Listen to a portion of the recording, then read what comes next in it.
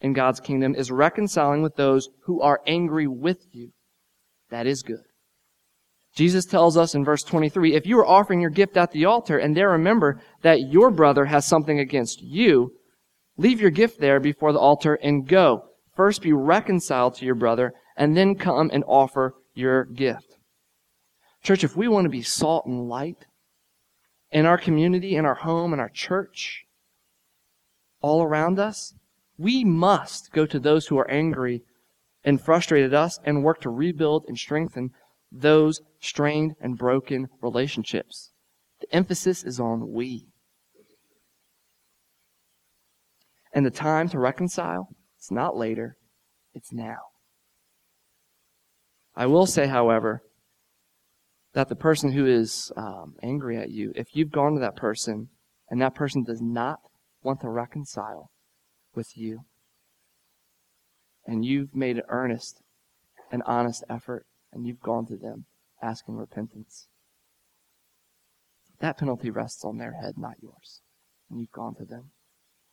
But let me make a caveat here and say that the effort in which you are making, and this true reconciliation, this effort in going to your brother or sister who's angry with you, it shouldn't be something as simple as a one-liner through a text message or a one or two-liner in an email or a Facebook message. The scripture here is making it clear that seeking reconciliation with the person is an act of worship, and it should not be taken lightly or done at some later time. True effort and prayer must go into the process of reconciliation. And also I say process because it may take time. It may not happen instantly. The time to follow God's kingdom ethic and standard of reconciliation is now. It is not later. The last two verses in 25 and 26, they continue this attitude of reconciliation. Jesus is speaking to his disciples about settling disputes quickly with one's adversary. This is probably in a Gentile or Roman court system that he's talking about.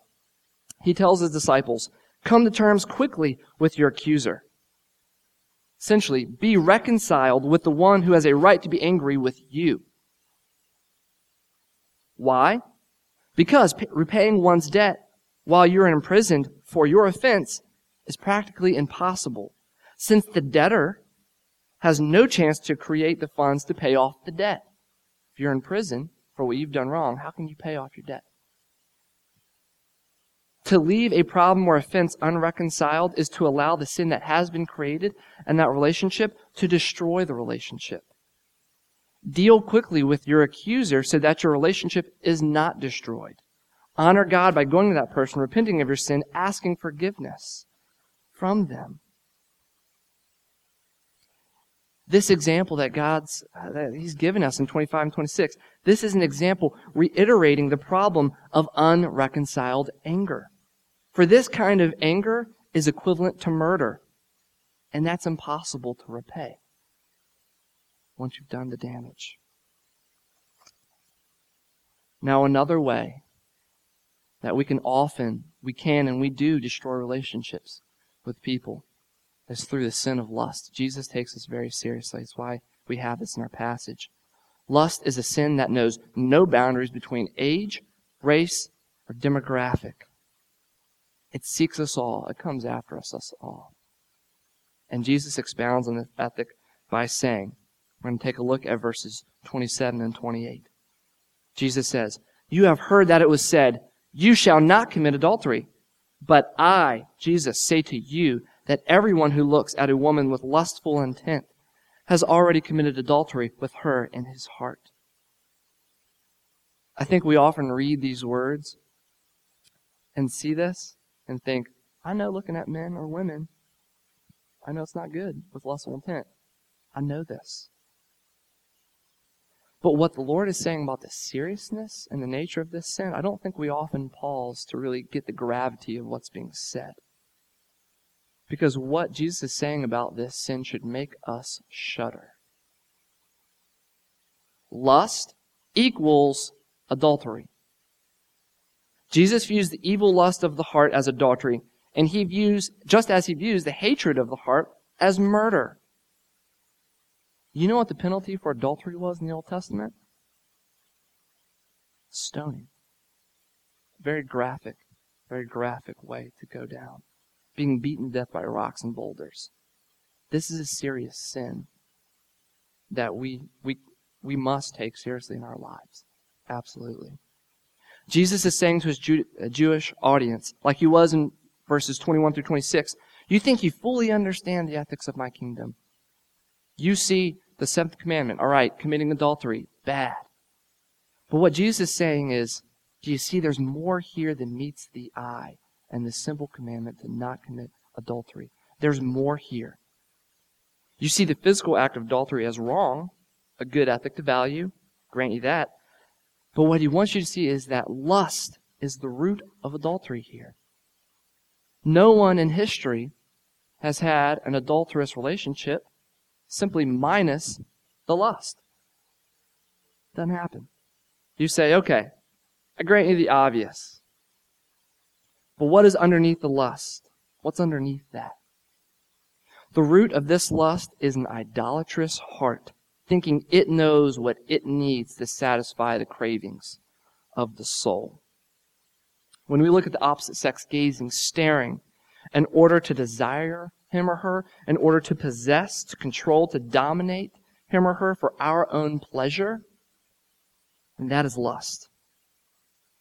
And in our own efforts and rationale, we are attempting to control the process of filling our own needs outside the confines of marriage and outside our relationship with Jesus, who gives us his Holy Spirit, his presence, which resides in us.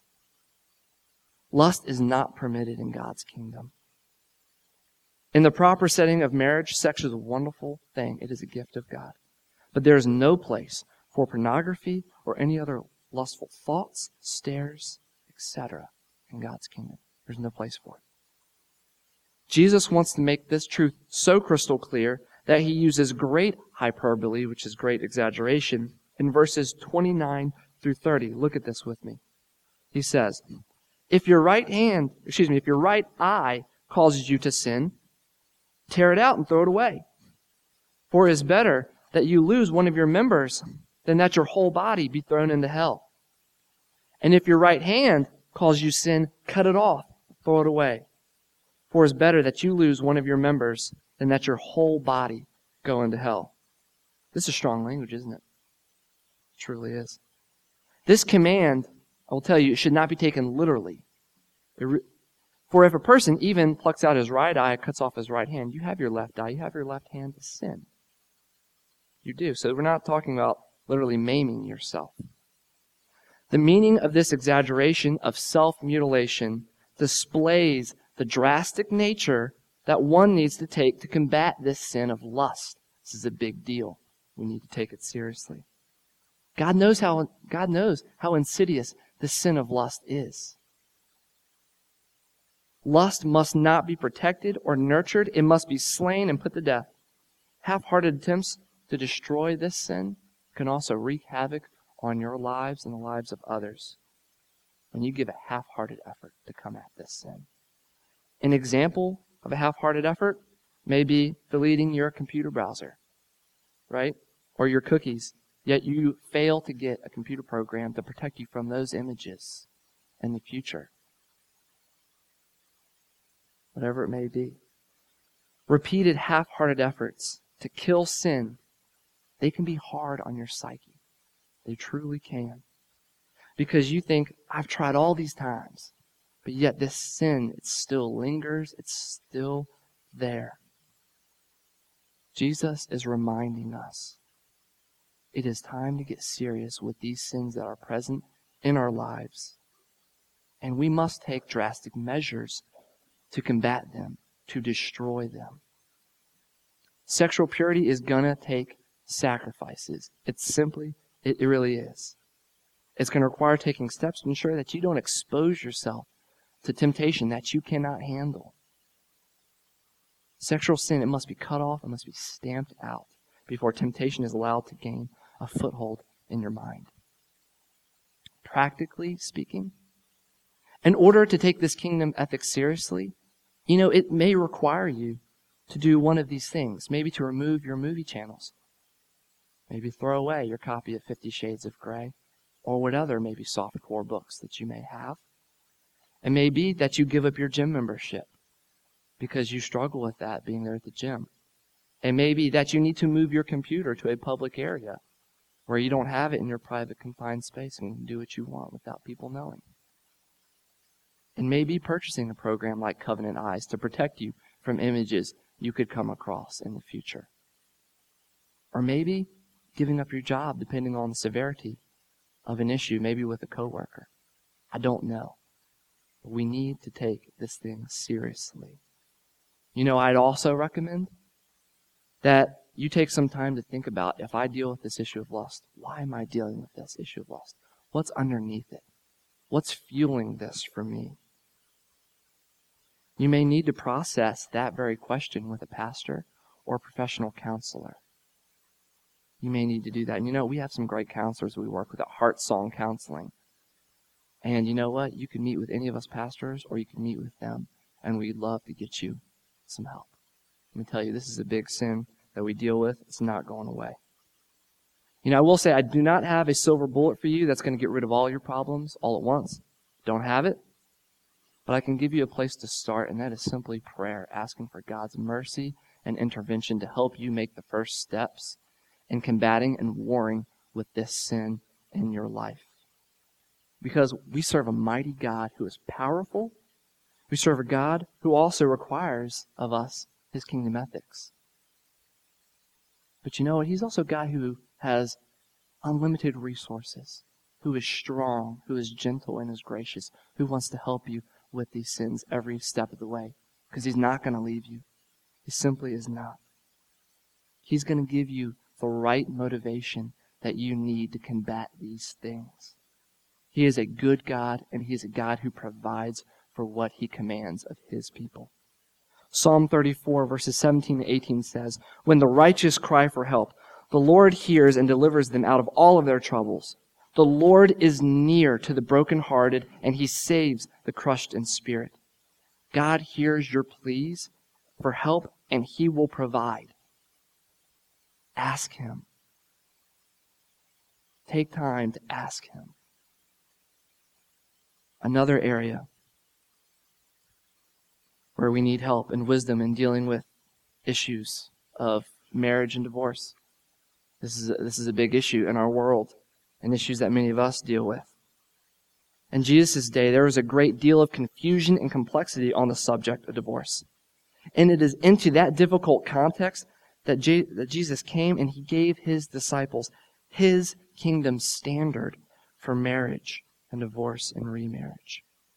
This is a hard topic to discuss. It is complex. And we're not going to talk about every possible situation that could come up right here in this text. But we are going to address some major things. I hope you follow and track along with what Jesus does say here.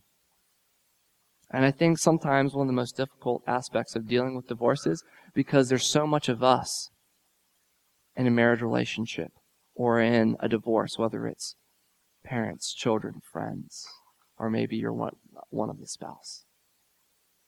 It takes a lot of you. This is a difficult situation. But nonetheless, the Lord speaks to it, and He has wisdom for us. This issue is prevalent in our world, in our culture, and also in our church. And as I said about lust, divorce also is not going away anytime soon. Jesus dealt with this problem of divorce in His day and age, and in verses 31 and 32, He teaches us the spirit of this kingdom ethic, this standard for divorce. Please read with me. Let's take a look at verse 31. "It was also said, 'Whoever divorces his wife, let him give her a certificate of divorce.' But I say to you that everyone who divorces his wife, except on the ground of sexual immorality, makes her commit adultery, and whoever marries a divorced woman commits adultery." Jesus' comments here on divorce, they must be understood in the proper context in which He is saying them. He is addressing two common Jewish teachings taught by the Pharisees and scribes in His day regarding divorce. One teaching comes from the school of Shammai, which basically says that divorcing a spouse is only possible if he or she commits an indecent act, which also has a witness to confirm this indecent act.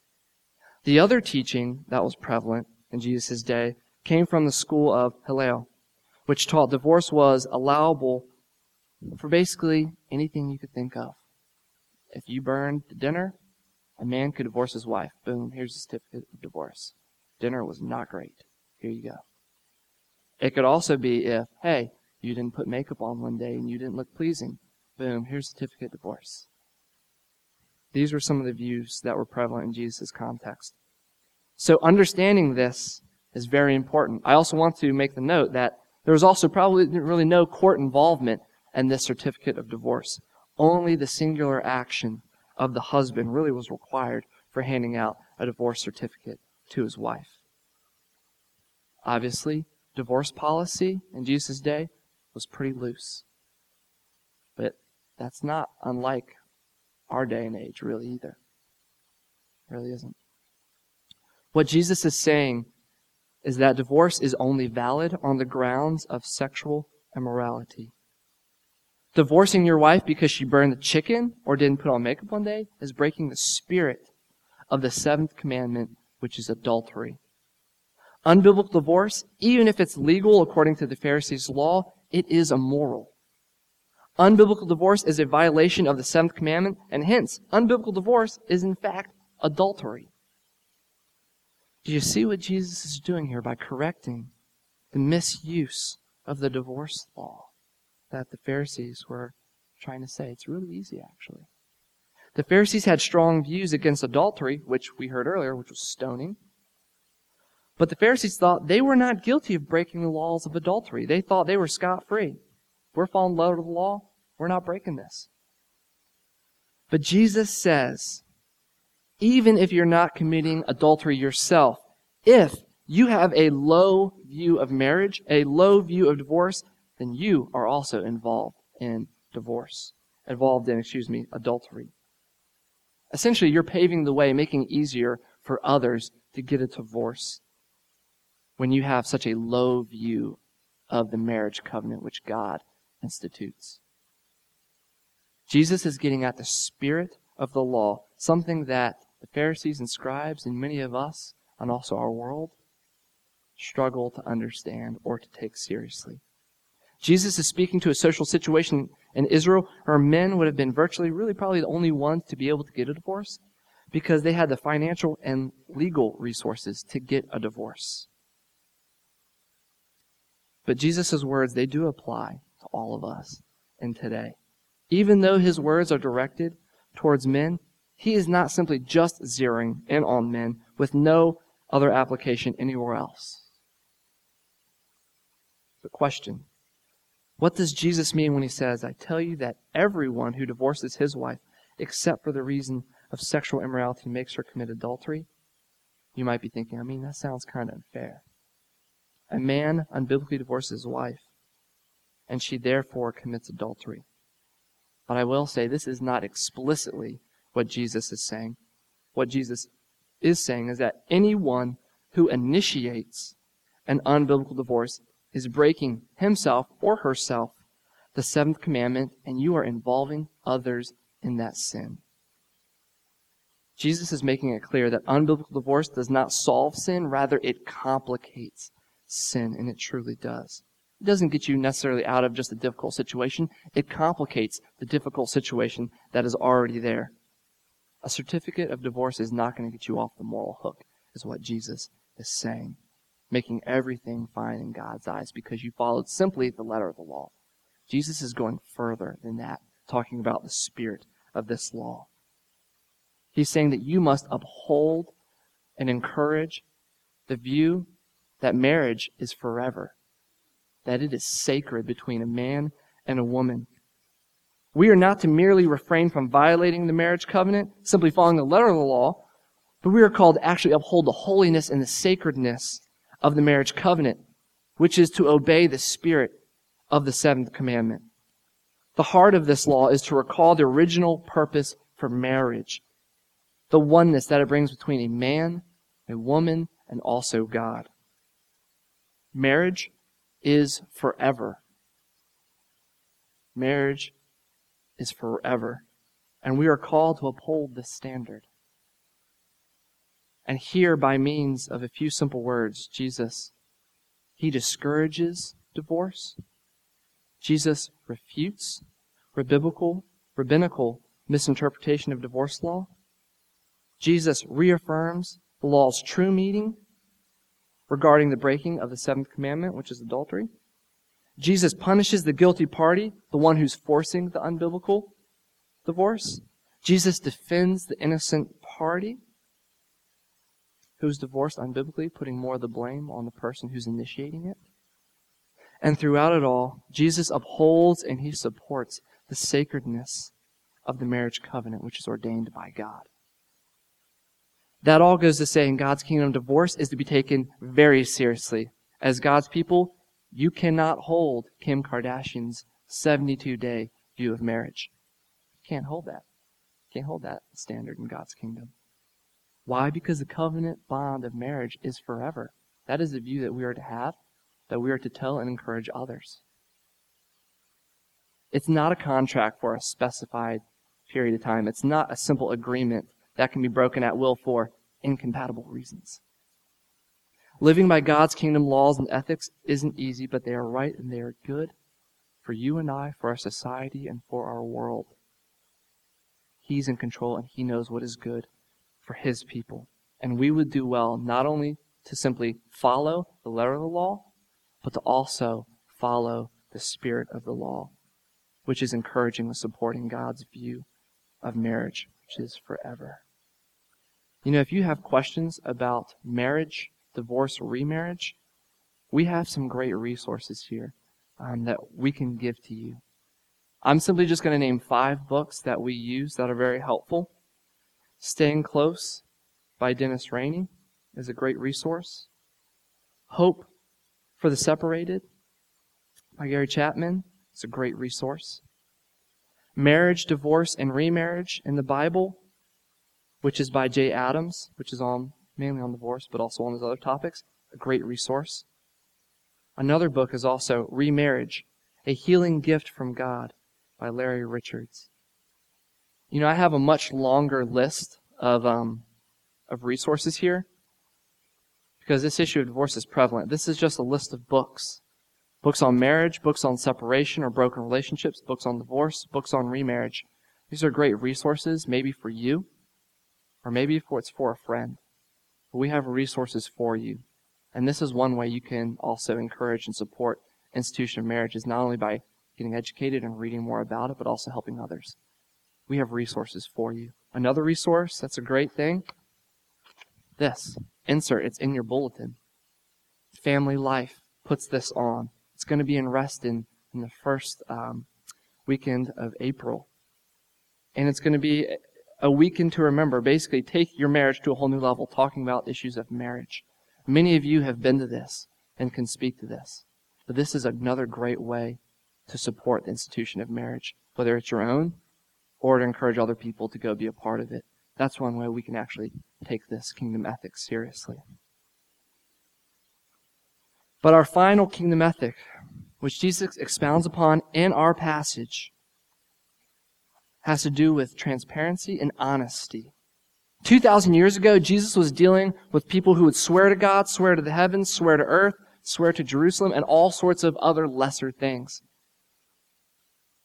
to make their oaths or promises seem more credible than they truly were. The problem was that their words were not trustworthy enough. When they said yes or no, they had to add to that because their words were not simply trustworthy enough. Therefore, these people would invoke the names of higher things to simply try to gain credibility with those around him. Jesus had a problem with this. And so he rightfully tells us in our passage, let's look at verse 33. Jesus says this, "Again, you have heard that it was said of those of old, you shall not swear falsely, but shall perform to the Lord what you have sworn. But I, Jesus, I say to you, do not take an oath at all, either by heaven, for it is the throne of God, or by the earth, for it is the footstool, or by Jerusalem, for it is the city of the great King. And do not take an oath by your head, for you cannot make one hair white or black." a good question to ask would be, well, what is an oath? We're talking about oaths. What are they? Well, the powerful and informative Wikipedia tells us that an oath is a promise calling upon something or someone, usually God, as a witness to the binding nature of a promise. So a common example of an oath would be for a witness appearing in court, I promise by Almighty God that the evidence I shall give will be the truth, the whole truth, and nothing but the truth, so help me God. The Westminster Confession tells us that whoever takes an oath ought to consider the weightiness of the oath, and to be fully persuaded of the truth of one's oath. An oath is to be taken in plain and common sense words without mental reservation. It cannot cause one to sin, and a lawful oath, being imposed by a lawful authority in such matters, ought to be taken. So we have some good guidance even within our own confession about the seriousness of oaths. What we have in this passage here is a reiteration of the serious nature of oaths. They are not to be taken lightly. You are not to bind someone to sin, and oaths are to be taken in rare circumstances, a legal proceeding being one of those. The spirit of this law is to be truthful and be of such high character that people believe what you say when you make a promise. They believe you. You do not need to swear. You do not need to make a huge oath of promise. Because we're not to make false promises. We are not to be untrustworthy in God's kingdom. Jesus makes it clear that these things are not appropriate. Verse 37 further elaborates this point by saying, let your yes be yes, and let your no, let it be no. You need to mean what you say when you say it. When you say yes or no, you should not have to take an oath or swear to others to find that you're credible. You know, that also goes for our children. When we say, I promise I'll pick up this, or I promise to do my chores. Well, you know, that's also for you guys too. When you tell your parents, say, yes, I will do this, or no, I can't do this. Let your words be credible, just as we adults are called to the same thing. It is very true. Now, I recognize most of us don't regularly take oaths, or really have to, but I will say that we must be people of integrity. We must be people of respect and honor. And you must be like this in the workplace, in the home, in the church, out in the world, out with your friends. Because as God's people living in God's kingdom, living by God's ethics and standards, we are called to be righteous. So righteous, in fact, that our righteousness should exceed that of the Pharisees and the scribes. And it's their professional job to uphold the law. This is a tall order. But we are called to this. We are called in these passages not only to follow the letter of the law, but the spirit of the law, to go further. Can we do this on our own? Can you follow the spirit of these four ethics that we've talked about? Can you do it on your own? No. No, you can't.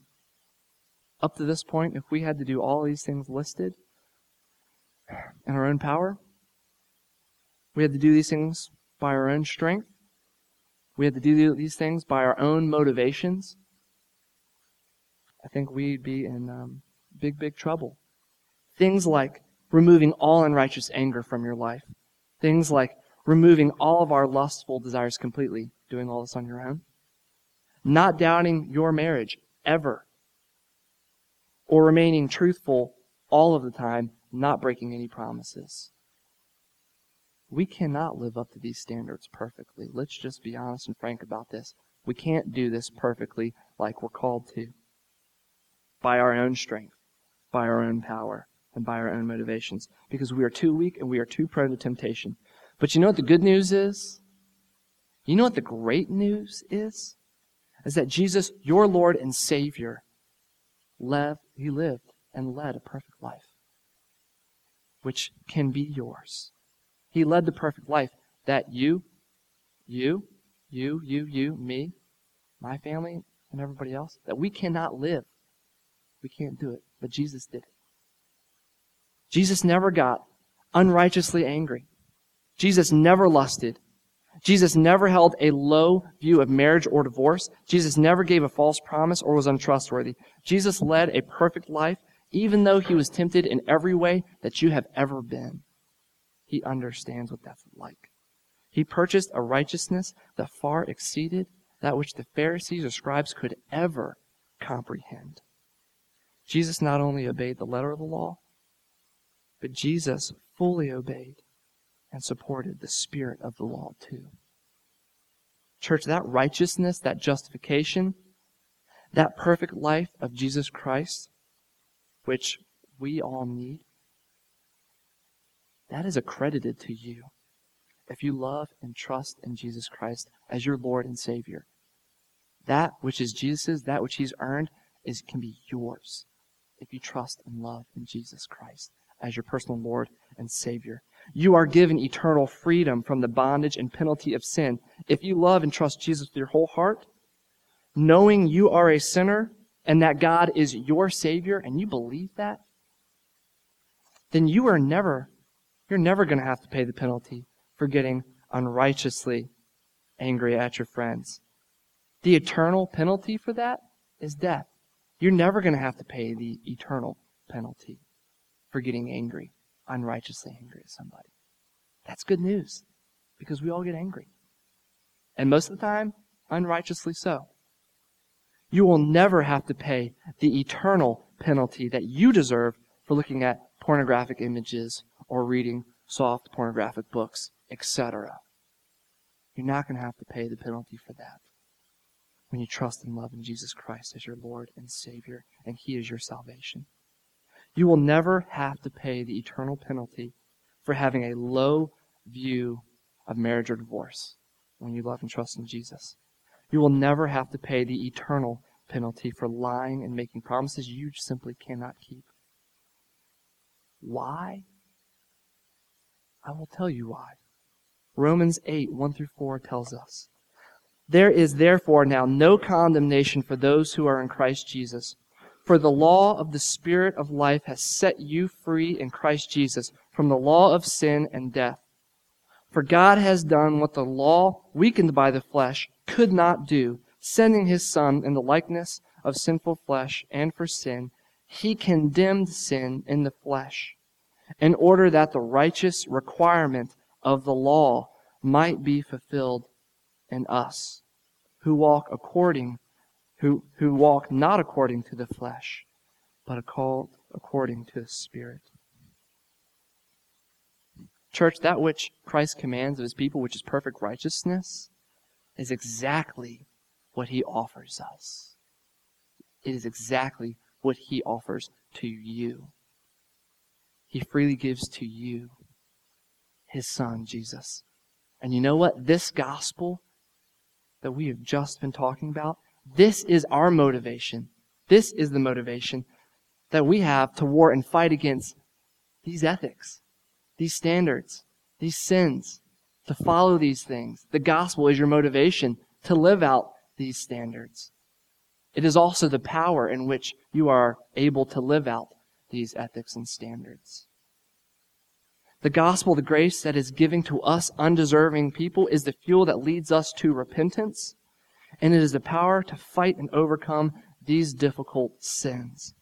We can fight against these sins and evil because we are deeply loved by a warrior God who fought all of these sins and temptations, and He came out victorious. He gives you His Spirit, His strength, His peace, His wisdom. He gives that to you when you love and trust in His name. He gives you the resources you need to follow these kingdom ethics and to fight the sins that you are exposed to. The gospel of Jesus is our motivation to obey God's kingdom ethics, which He requires of us. Now, in the very beginning, I asked you all, what comes to mind when you see this image? I'm going to leave you with this. Same question. What comes to mind for you when you see this image? Let's go to the Lord in prayer. People who need your grace, We are a people who need your mercy, who need your intervention, Lord. For these laws and these standards that you've given us, they are not easy to follow. But Lord, when I look at your cross, when I look at your Son, who shed his blood for us, who gives us his Spirit, Lord, I am strengthened and I am reminded that you are with me wherever I go, and that you will provide the resources I need to follow these kingdom ethics. You are the reason, Lord, we can obey these things. You are the reason that when we sin, we do not have to pay the penalty for the sin that we've incurred. You are good and you are faithful. Lord, we love your Son, and we thank you for him and what he's done for us, living the perfect life that we never could. Thank you for accrediting that righteousness to us this day, which leads us to repentance and leads us to worship to your holy name. We love you, Jesus, and we thank you for what you've done. In Jesus' name, amen.